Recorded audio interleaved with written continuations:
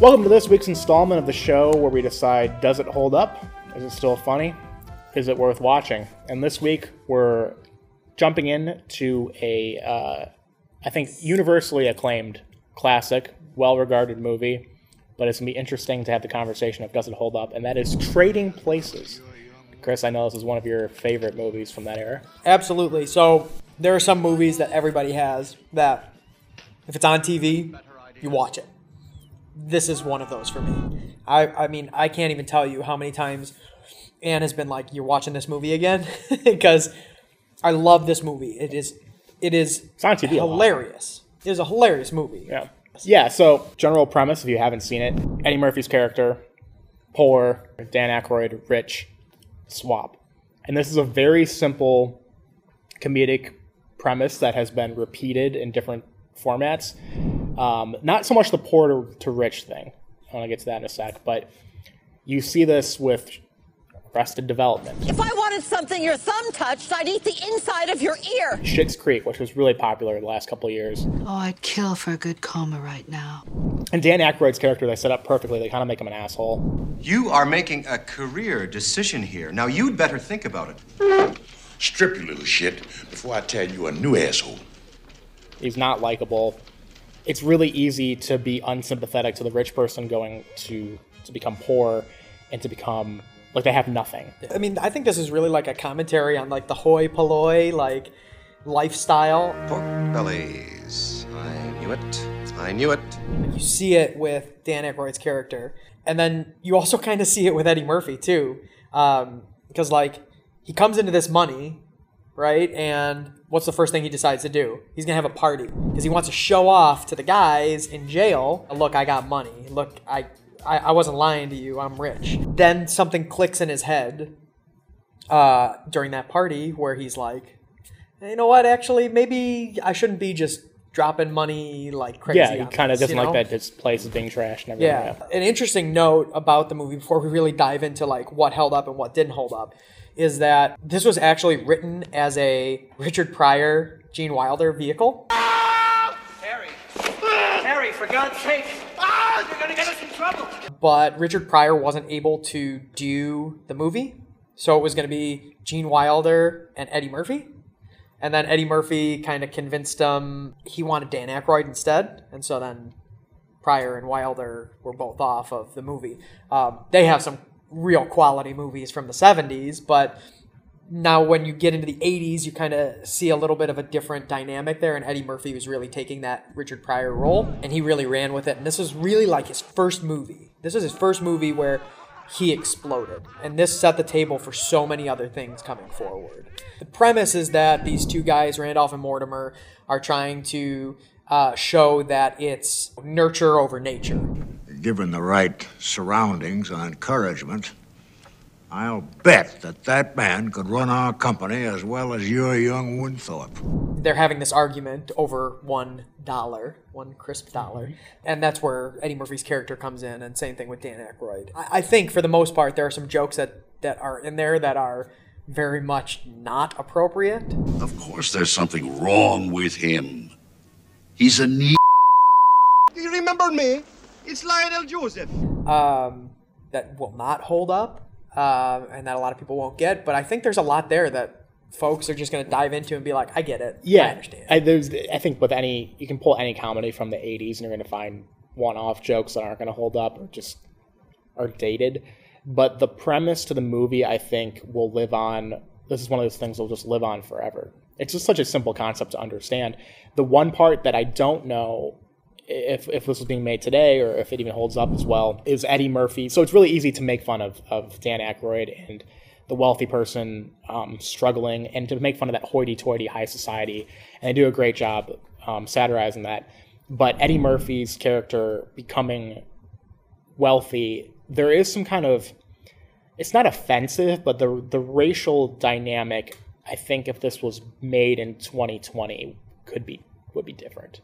So like what are you talking about, like at the very beginning where he's acting as the homeless vet and he's on the, all of that. on Yeah, the little thing, and then the cops come up to him and they lift him up and his legs come out from underneath him. I mean that scene right there, and then it's the idea of him being a homeless black man who then is part of like basically this almost like an elaborate joke of the hoity-toity guys to become wealthy, and he's like an animal to them basically in the beginning.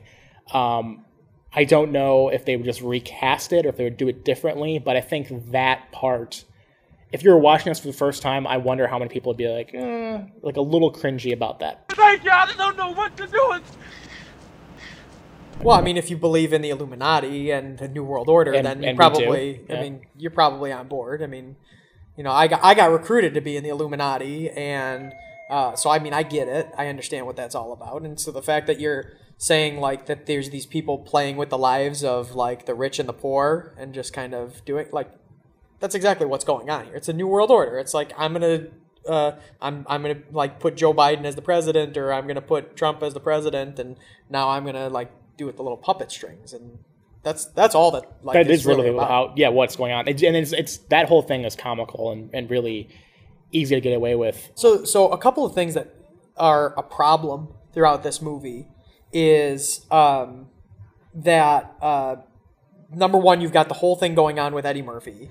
And is that, you know, like, is that character problematic, right? Then you also have the whole thing that goes on with Jamie Lee Curtis and Jamie Lee Curtis's character, right? They have her be this prostitute. Food and rent are not the only things around here that cost money. You sleep on the couch. And if you actually think about the movie and the course of the movie, and you ask yourself, does she need to be a prostitute in this? The answer is no. Like, she doesn't have to be a prostitute for the jokes to be there. Like, one of the things is this is an 80s movie, and any 80s movie with Jamie Lee Curtis, I'm pretty sure it's written in the Constitution that says that Jamie Lee Curtis has to be topless.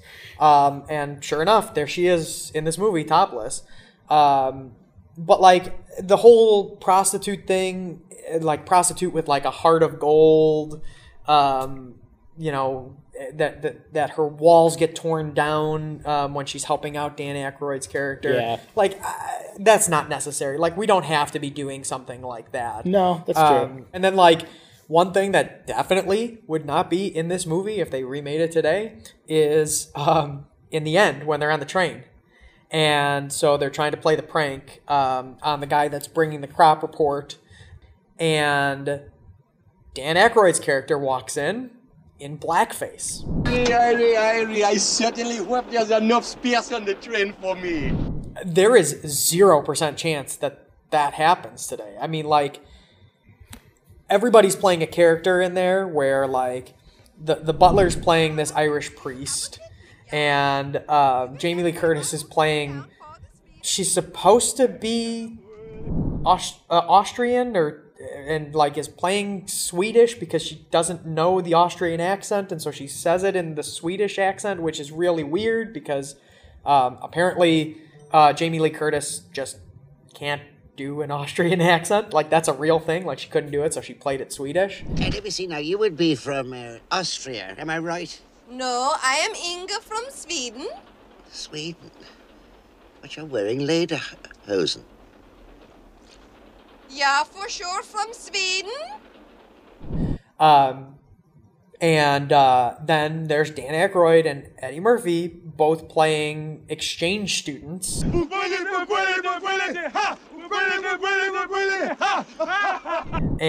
Dan Aykroyd in blackface. And there's no chance that happens today. No. And it's not even something that's like really central to the story arc. So, like, you remove that and he's playing any other character and it's fine. And it gets that was just acceptable comedically then, to a degree. Like, it was so absurd that you could get away with it. But again, like, if you're doing this movie now, do you even have the racial black-white thing? But I think the central premise of the movie we see now with, like I said at the outset, the success of shows like Arrested Development or Schitt's Creek, I don't know if this movie directly influenced a plot like that, but you can this is a plot line that will live on forever. It's like the ancillary stuff to it, and a lot of the jokes and a lot of the minor things. Like, you could have made Jamie Lee Curtis not a prostitute. You could have made Eddie Murphy's character less stupid, and maybe you don't even make him homeless in the beginning. Like, you could have had the guy not get raped by a gorilla. easily, yes. There were just like little things you probably could have done differently if you were remaking it now or in the future. And the big picture storyline, the big picture comedy is still there. It's still hilarious. Yeah. If you get over that. And it's educational because this movie taught me everything I know about the stock market. That probably explains why I've lost thousands of dollars in the stock market.